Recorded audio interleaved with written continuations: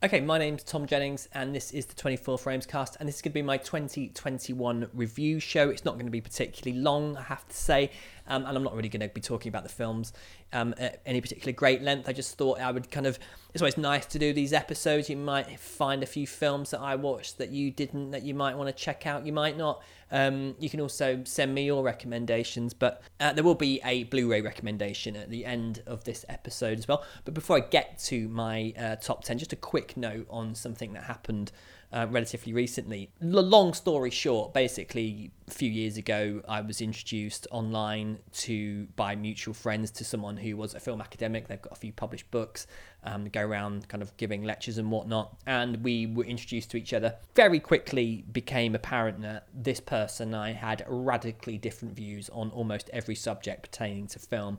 And there were a few quite tetchy exchanges on Twitter.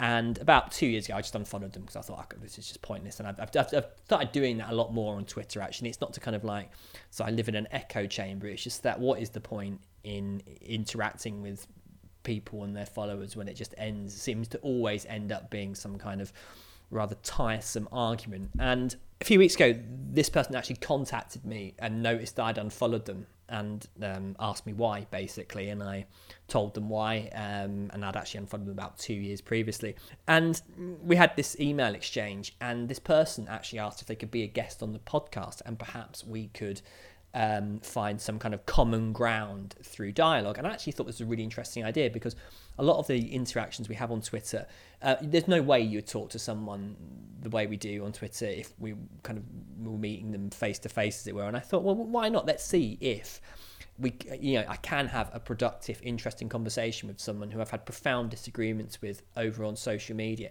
And let's try and see if we can have a conversation like two adults.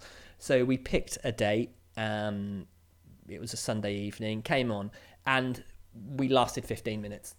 It was a complete car crash. We didn't even hit record in the end. It was an absolute nightmare of a conversation. I think even what I realised was very quickly that there was a level of personal animosity, not so much me to them, but them to me, that was going to make even trying to attempt to have some kind of dialogue completely impossible. And it was slightly depressing, because you think to myself, I'm 42 years old, this person I think is almost same age. And it was like, well, if we can't actually sit down like adults and have an adult conversation, then it's a pretty sad state of affairs. And it kind of led me to think that this pretty much is the state of film discourse a lot of the time, especially on social media. I seem to recall when I started listening to podcasts, you'd go on the forum for that podcast and you'd just interact with like-minded, nice people. And you'd actually kind of, talk about films in a kind of celebratory manner. Whereas what you tend to find on Twitter is someone will write some nonsense that, I don't know, like Spielberg's never made a good film or something like that. And that person knows what they're doing. There'll be a pile-on, there'll be a fucking idiot this and you that and you that. And it just devolves, and it becomes quite frustrating, to be honest with you.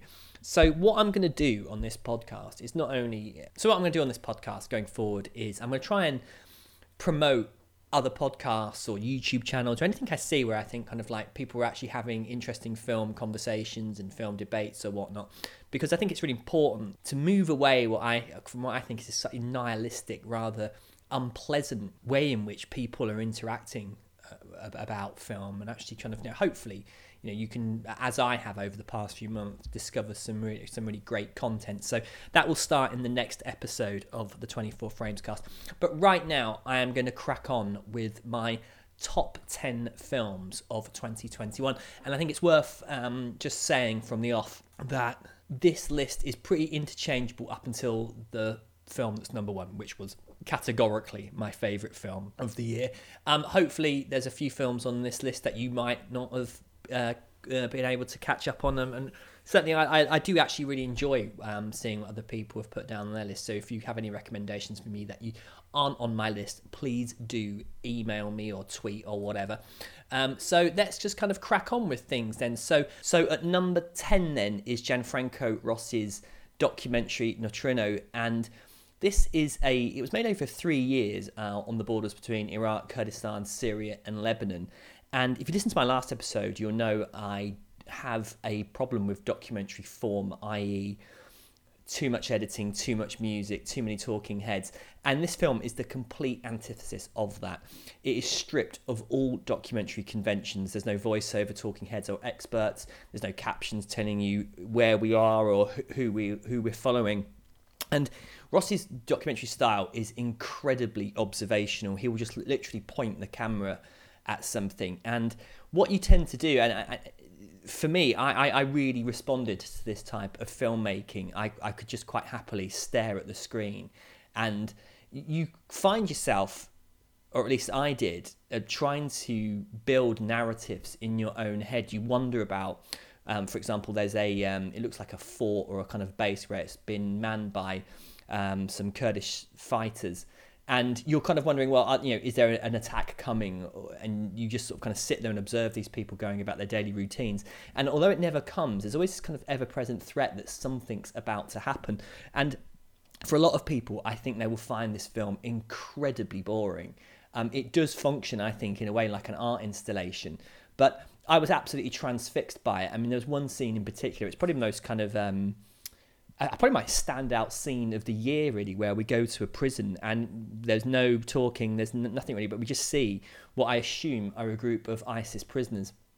And the film doesn't ask any questions. It just shows them in the kind of exercise yard and then going back to the cell. And there must be over 200 prisoners in one cell. And they don't even appear to have beds, some of them, just what looks like quite a thin mattress. And I began to think to myself, what do we do with these people? I'm assuming that a great deal, many of them are probably rapists, murderers. We know about the genocide that was committed against the Yazidis. And you look at these people and you think, well, what are we going to do with them? What are they in? And they do appear to be in a kind of purgatory in this prison. And the film really had me thinking, and there's an abstraction to a lot of it as well. Like, you will hear gunfire in the distance, but it won't be explained who's shooting at who, and you just see people trying desperately to go about their lives in this incredibly challenging and awful world. And I was absolutely transfixed by it. I think all the reasons I like it will be the reasons why people turn around and say it's not for them. But for me, it was a really, really interesting work. And again, as someone who kind of is not enjoying the current form of documentaries, it's actually on Mubi at the moment if you are interested in streaming it. At number 9 then, it was Paul Schrader's The Card Counter, and I am a huge Oscar Isaac fan. He's probably one of my favourite actors working today, so I was really intrigued as to how this one was going to play out. And The Card Counter is bar none, I think, the feel-bad movie of the year, and I think a lot of that comes from Paul Schrader's kind of outlook at film. He didn't grow up enjoying films in the same way a lot of people did. He didn't kind of see the wonder in them. His mother was very much opposed to him going to the cinema, and I think there is a real nihilism in his films. I mean, you need to go back and watch Taxi Driver and the like to kind of see that. And the Card Counter, make no mistake about it, it's a very hard film. There are scenes. There's this kind of, I'm assuming it's the Abu Ghraib torture, prisoner abuse scandal, and you kind of see this flashback to it where it's kind of shot through this fisheye lens, and it was nightmarish and abstract and quite unsettling, and it's certainly not an easy film to enjoy. I didn't like the ending at all, and I think it was because I really did come to kind of care about the characters, but it was a really compelling film. I mean, I was absolutely transfixed by it. Big shout out to the actress Tiffany Haddish, who I thought was absolutely brilliant in this film. I'm not really following award season at all, and I'm quite surprised that I haven't heard her being kind of nominated and receiving awards for the performance, because I thought it was quite brilliant. But definitely The Card Counter, one I can recommend. The strange thing is, I don't think I could ever watch this film again. I unless I was doing some kind of Paul Schrader retrospective, then I'd probably go back to it. But it's not to say that the fact I won't want to watch it again. It's a very intense, quite unsettling experience, but a really interesting and gripping film as far as I'm concerned. Next up was the cinema debut of Emma Sligman and her film Shiva Baby, which she wrote and directed. And this was one of the unexpected delights of the year for me. The film is about a young Jewish girl who goes to a wake. And at this wake, she discovers that her sugar daddy is there. And this made for one of the most stressful, claustrophobic films I saw all year. And I was laughing a lot. It is genuinely hilarious at times. And it plays like one of the most nail-biting thrillers you've ever seen, all shot in one house. It's a really interesting concept. A film of this type can't be very long. Shiva Baby is only 78 minutes, and it was legitimately, at times I was laughing, I had my head in my hands. The performance by Rachel Sennott as Shiva was absolutely brilliant. Again, quite surprised that she hasn't kind of found herself being nominated for anything.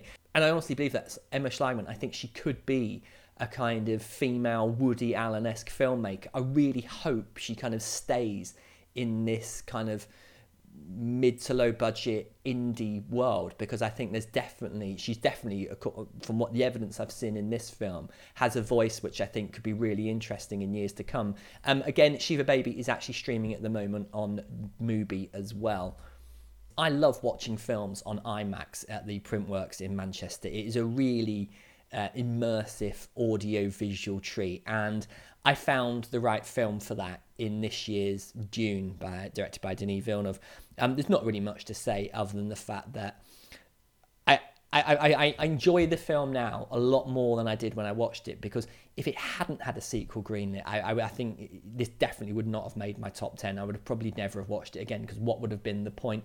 But I was absolutely enthralled by Dune. I know a lot of people have made comments that, it's not as good as the David Lynch version, which is complete horseshit. It certainly is. But it was the big, grand, epic science fiction film that I wanted, and I really responded to it. I absolutely loved the score by Hans Zimmer, which feels almost like a soundscape at times. And it's one of those few soundtracks that I've listened to quite a few times over the past year. I've actually subscribed to Tidal to see what that's like, and you can actually get a Dolby Atmos version of the soundtrack on that, and it's so engaging, so batshit crazy at times. But also, I think the film looks gorgeous as well, and I just the set design, the costume design, everything about it kind of ticked a lot of boxes for me. I think once it gets that sequel, I think people who are a bit iffy about it will kind of find a new appreciation of it. And it wasn't obviously a huge hit as well. And I find it a bit weird that it was released on HBO Max, because if there was a film that should get people going to the cinema, this was it. Next up was Paolo Sorrentino's The Hand of God.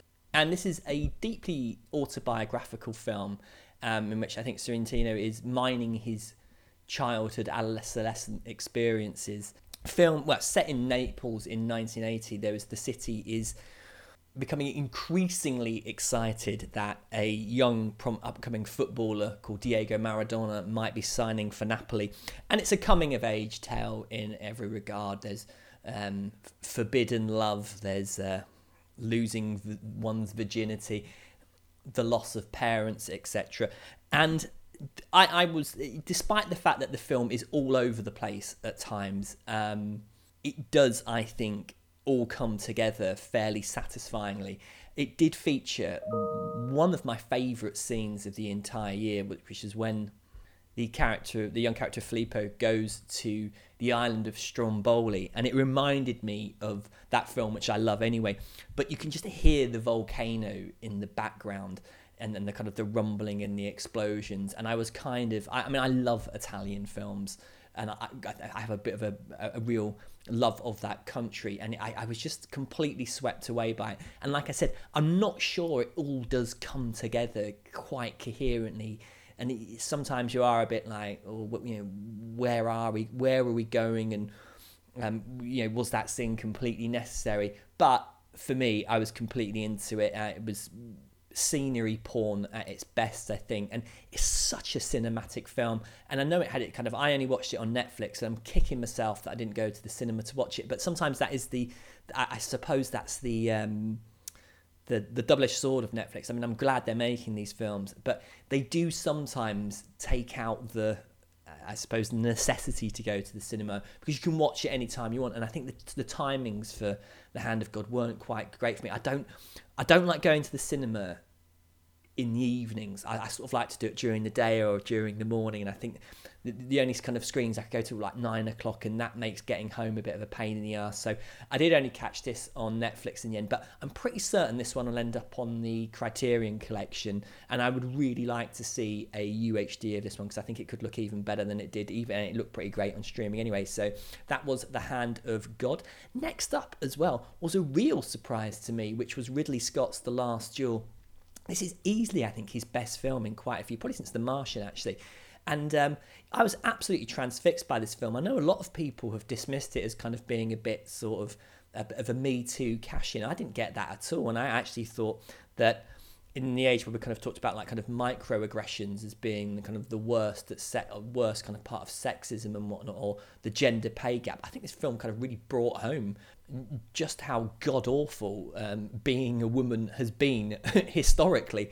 And I was absolutely transfixed by it. It's beautifully filmed, gorgeously cinematic, and the actual Last Duel was up there with kind of Shiva Baby for the kind of the absolute stress that it managed to invoke, and the kind of like the caveat that if Matt Damon loses the duel, the girl's going to be burnt at the stake. I was just like, Jesus Christ, this is not fun to watch. And the fact the film just received such mediocre reviews and terrible box office, and it left me wondering, like, am I seeing something that isn't there, or are these people wrong? And I think the people who just dismiss this film as being rather average and lightweight, I really think are going to be proved wrong. I think in years to come, this film is going to be critically reevaluated, and I think it will go down as something as a modern classic. And that, if you know, from Ridley Scott, that is often what happens with his films, and certainly in the case of Blade Runner. But yeah, The Last Duel, available now on Disney Plus as well.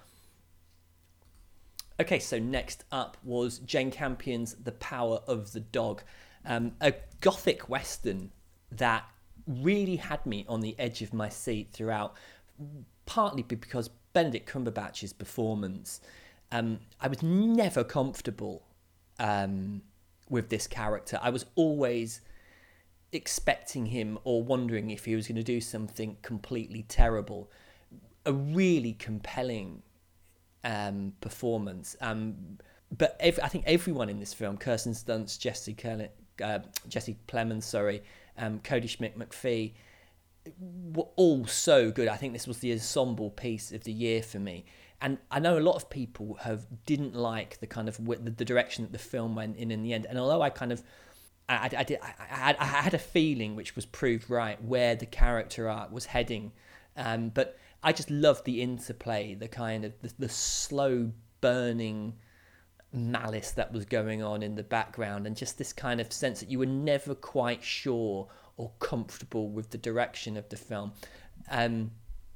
It reminded me of There Will Be Blood, I think, in its kind of tone and its bleakness. And what I love about, and I did watch a lot of westerns last year, and it's always interesting to see directors come in and take a look at the genre and kind of both kind of present you with conventions of the Western, Stetsons and cowboys and whatnot, but then also bring something fresh to the table. And I think The Power of the Dog certainly did that. Again, another Netflix film, and again, another film that I didn't go to the cinema to watch, and instead I watched on Netflix. And again, I think this is another film which I can definitely see finding its way into the Criterion Collection. And again, I would be really interested to see this on a UHD release, because I know it was set in America, but it was also filmed in New Zealand, and I think that was also because that I suppose that kind of the fact that it's not being filmed in America, but it's obviously set in America, it kind of gives it a kind of slightly otherworldly, kind of like different look, and I think it would look absolutely incredible on UHD. And I know it as well, it's filmed on quite large Arri Alexa cameras, so certainly one that I hope to see again. And it's a strange one, The Power of the Dog, because I would love to, because I think sometimes when I watch films, and I'm a little bit, and certainly in one of the films I'll be talking about in a minute, sometimes when I'm expecting something bad to happen, I do I do find second viewings of films like this to be a little bit more rewarding, because I think I'm not trying to second guess what's going on on screen. So hopefully I will hopefully if it does get a UHD release soon, I definitely very much look forward to going back to it. And number 3, another Netflix film and another female director. In this case, it was Maggie Gyllenhaal's The Lost Daughter. And this film, I mean, Olivia Colman seems to be in everything at the moment. I have absolutely no problem with that, because, again, she's absolutely superb in this film. And it's one of the most intelligent looks at what I think is, for many, quite a taboo subject. And I'm not going to kind of go into too much detail about what the film is actually about, because I don't want to kind of give any spoilers. I know a lot of people have been quite hesitant to watch this, thinking, I think they have the kind of the view that it's going to be a bit kind of like melodramatic, play of the week type stuff. And it really isn't. I think Maggie Gyllenhaal is, on this evidence, got a really exciting future ahead of her as a director. I found it to be a very claustrophobic, intense film. And it does kind of tonally shift, I think, about halfway through. We kind of get a lot more flashbacks to the Olivia Wilde character, and kind of like you come to understand the person that she is through those. And some people, again, I think, have made the point that they found the kind of the flashback sequences kind of derailed the film a little bit, or kind of made it seem kind of all over the place again. And I didn't get that at all. I actually thought that they really kind of hammered home what was going on with the character. And again, this was another film where I was kind of always expecting something bad to happen, and the ending, I thought, was actually quite uplifting in a way. And I know certainly it was quite personal to me and my girlfriend, this film, for reasons which I don't really want to go into, but certainly it was an unexpected treat, and I didn't think it was going to make my top 10 at all. And again, another Netflix one, but full credit to them, because they do seem to be kind of really, I think, making films which, for adults, and these aren't sequels, prequels, they're not Marvel films. They seem to be kind of one-off cinematic films that remind me of certainly kind of like in the last part of the kind of the first part of the decade, when you had kind of like the Sony classic type films. I think Netflix has really kind of nailed that market, and long may it continue. And it's great that they're giving people like Maggie Gyllenhaal the chance to kind of earn their stripes directing. And again, I really think that on the evidence of this, she's going to be someone who I'm going to be really interested in. And next up was another film directed by a woman, in this case directed by Chloe Zhao. And I know this film was released in America in 2019, but we didn't get it. In 2020, but we didn't get it till 2021 in the UK. And just an absolutely beautifully directed, written, and acted film, and I think thoroughly deserving of the Best Picture win that it got. It's again another kind of like reinvention of the road movie in the Western, and I think this time it kind of does it through, obviously, the eyes of the Frances McDormand character, but also kind of through this kind of prism of kind of the current economic status of the world, kind of people kind of migrating from job to job. I thought there was echoes of Days of Heaven in this film. I really did. It felt like that vibe to me. And what I think was kind of interesting was, again, I had that other expectation that something bad was going to happen in this film. And I think on the first viewing, that was kind of I was worrying for the character, as it were. And when I went back and kind of watched it free of that, I really think this film is a modern classic. I was absolutely transfixed by it. I think it's beautiful. I'm just a bit disappointed that Chloe Zhao has kind of been hoovered up into the Marvel universe. And I know she's kind of done the Eternals, but I really enjoyed Songs My Brothers Taught Me, The Rider, and obviously Nomadland. And I thought there was a kind of a Kelly Reichardt, a slightly more cinematic version of Kelly Reichardt as well. And to go off and do the Eternals, I was a little bit disappointed with that. And also, what really is she going to bring to those films? I think, I know most Marvel, the second unit stuff for all the special effects and whatnot. And I hope she goes back. I hope she doesn't kind of end up in that sort of just directing blockbusters. I think she's a really interesting voice. And on the evidence of Nomadland, I really hope that is the realm that she sticks. But time will tell, and I hope, I'm certainly incredibly interested in where her career goes. And the film, which was my number one, and this was by far in advance the most fun I had all year, it takes a lot to make me laugh, and this film had me absolutely wetting myself. It was just precisely the right film at the right time, and it was Thomas Vinterberg's Another Round, starring Mads Mikkelsen. This is a black comedy drama that it's not often that I watch a film and then watch it again a few days later and then again. And this year I watched Another Round 4 times, twice on my own and twice with my girlfriend, who loved it as well. And it's just brilliant. The story revolves around Mads Mikkelsen, who and his friends, who are school teachers in Denmark, who are kind of having a bit of a midlife crisis, and they're not really kind of doing as well as they thought, or they kind of feel their lives are in a bit of a rut.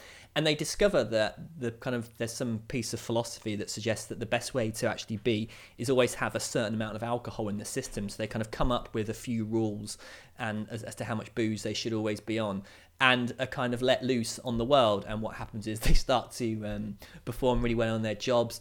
Mads Mikkelsen's wife is kind of like thinks he's kind of returned as a man, and of course it all starts to go hideously wrong. One of the group, Tommy, can't quite keep things under control, and it's a really interesting look at, I think, people's relationship with alcohol.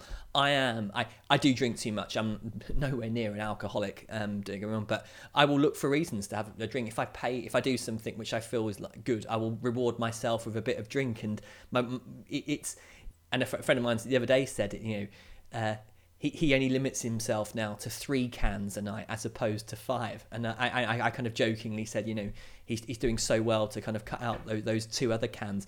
But yeah, I absolutely adored this film. It's brilliant. It's hilarious. It's tragic. It's everything you want it to be. And the ending of it, I just thought was such a joy.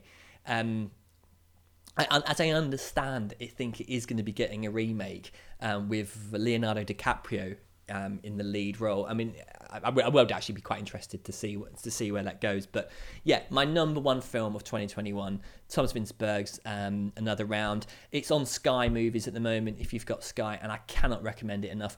But that was it for 2021. Overall, I thought it was actually quite a decent year for films. I certainly enjoyed myself a lot. There was always something for me to be interested in.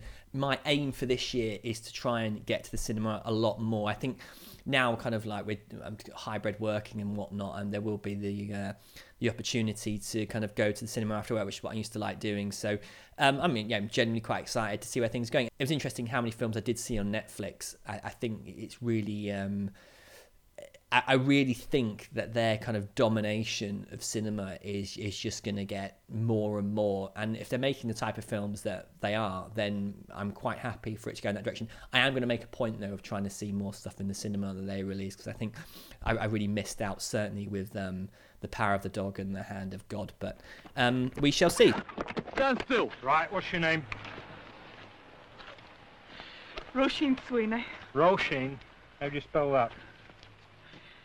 Roisin. Address?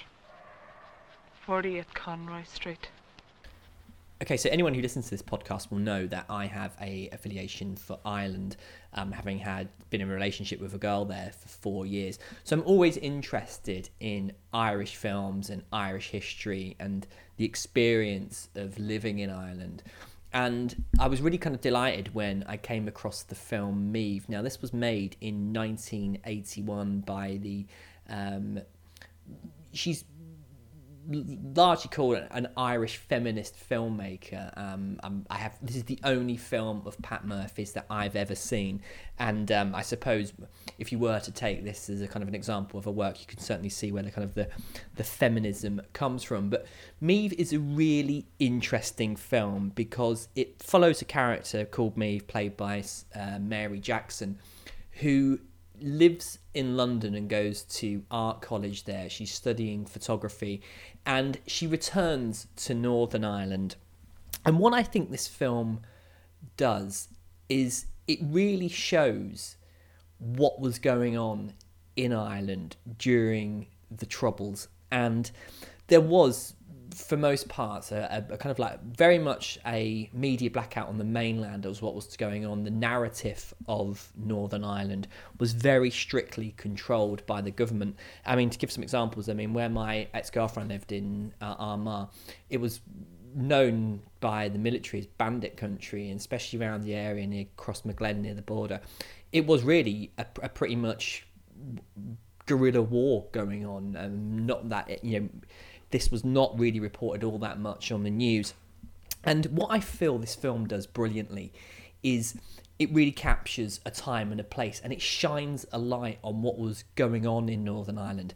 But it does it through the character of Maeve with this feminist slant, which I guess on paper doesn't sound particularly interesting, but this was very much a typical film that was being made by the BFI at the time. It had a budget of about £100,000, and it was very much an experimental film. There is so many different narrative techniques being used in this film. There's several flashbacks. We see kind of Maeve as a young girl, as a teenager, and possibly even flash forwards into her life, especially in relationship with her boyfriend Liam, and I'll talk about that a little bit in a minute.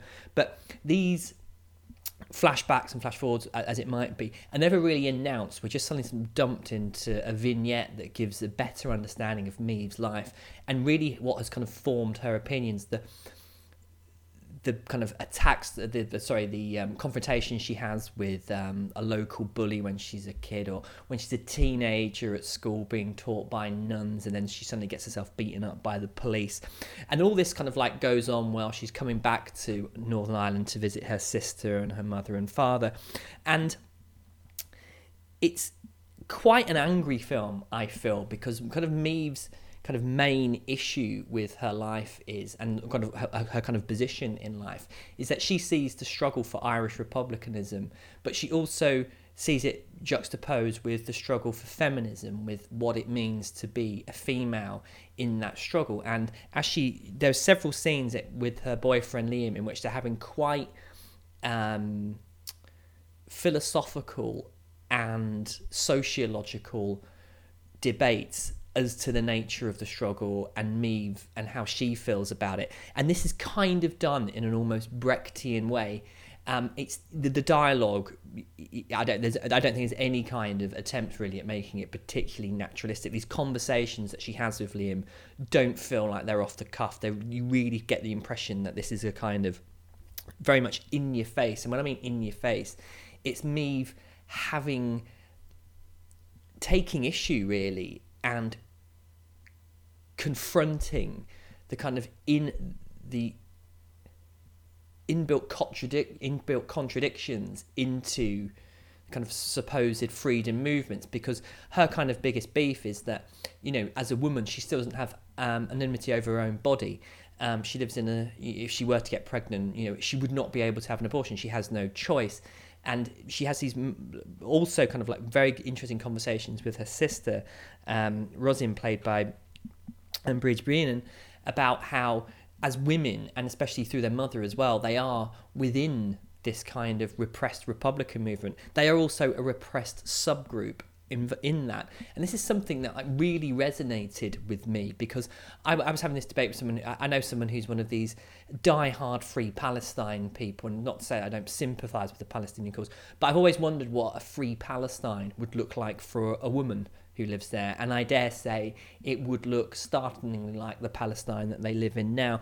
And the film, I think it's an angry film, Maeve. I really do think there is a unapologetic confrontational tone to it. Maeve's boyfriend Liam, he becomes quite an annoying figure. I mean, I hate to use the term mansplaining, but he does kind of patronise her a little bit, and kind of makes comments about the fact that she's gone over to London to kind of study what he sees as a kind of completely pointless and self-indulgent pursuit of photography, when there is something so important going on. And the film, I don't really think it kind of offers you clear-cut solutions. There's no kind of like conclusions that the film is offering you. I think it's very much just kind of putting some ideas and some points of view out there, and very much kind of letting you decide what you want to take out of it. But what was fascinating for me is how this film works as a historical document, because you see the oppression of the Troubles, and it's the British who are doing the oppressing. For example, there's one scene when Rosin's coming back from her job and she gets stopped by some soldiers and they demand to know where she lives, and because of the kind of the difficulties in understanding the language, they kind of get her address wrong, and then she has to spell it out for them. And then when they escort her back to the house, Maeve opens the door, and the first thing they say is, well, we've only got down here that 3 people are supposed to live here, so who are you and what are you doing here? And it seems kind of quite benign, but the blissful ignorance that the most of us were living in during the Troubles, I can't imagine what it'd be like to have soldiers walking down the road, stopping you, demanding where you're going.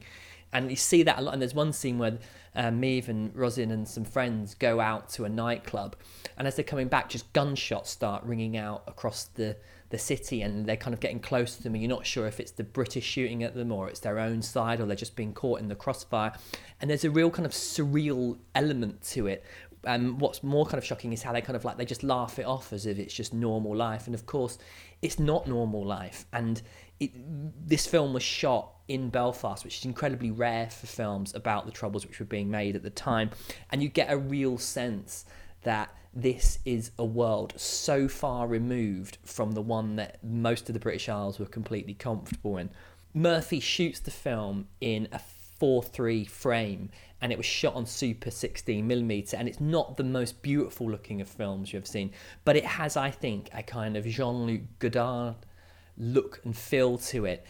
There's an urgency, I think, to it, a real sense that it's taking place in the here and now, which obviously, I mean, however many 40 odd years later, obviously, and the film has a real sense that it's being shot on the fly, and I think there's an authenticity almost, and despite the fact that the film does play around with various kind of cinematic techniques, Maeve's father occasionally gives these kind of stories where he kind of like breaks the fourth wall and just starts talking to the camera.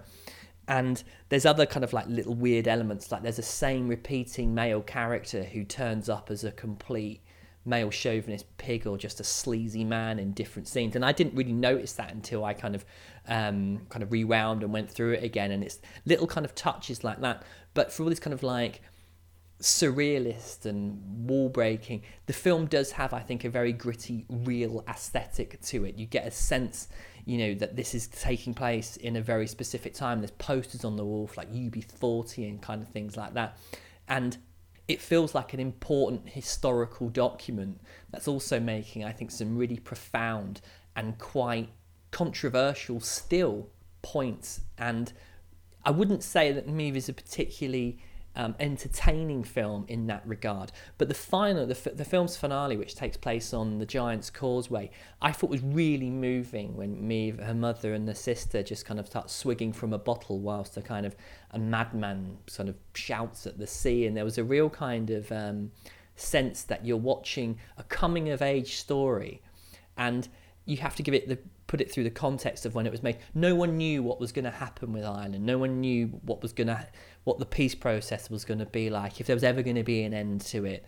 And obviously, I think kind of through time, we can say that Maeve's future, from the perspective of now, would probably be looking up. But I can imagine at the time, the future was completely unknown, and I'm sure it was extremely hard to see not so much a happy ending, but an ending that would, or even a way in which peace in Northern Ireland could be achieved. And you can see the conflict in Maeve. Does she stay and kind of live a very kind of boxed in life, or does she leave and have that feeling that perhaps she's turning her back on what so many of her countrymen feel is so important to them? So really interesting film. It's available on the BFI. I've got a Blu-ray out on it. I think I've seen it in FOP at the moment for like £6 or something, and it only came out quite recently, so it's well worth a rental. I think you can also watch it on the BFI app. So that was Maeve. that's going to be it for this episode of the 24 Frames Cast. A little bit off the cuff, to be brutally honest with you. I just wanted to kind of record my thoughts very briefly and get them out. So I know it's got kind of none of the normal kind of like production behind it, but again, it was only supposed to be a very brief episode. Many thanks for listening. I'll be in contact soon. You can follow me on Twitter at 24framescast. You can email me at 24framescast@gmail.com. The Master of Cinema Cast will be returning very soon as well. So many thanks for listening, and I'll be in contact soon. Bye.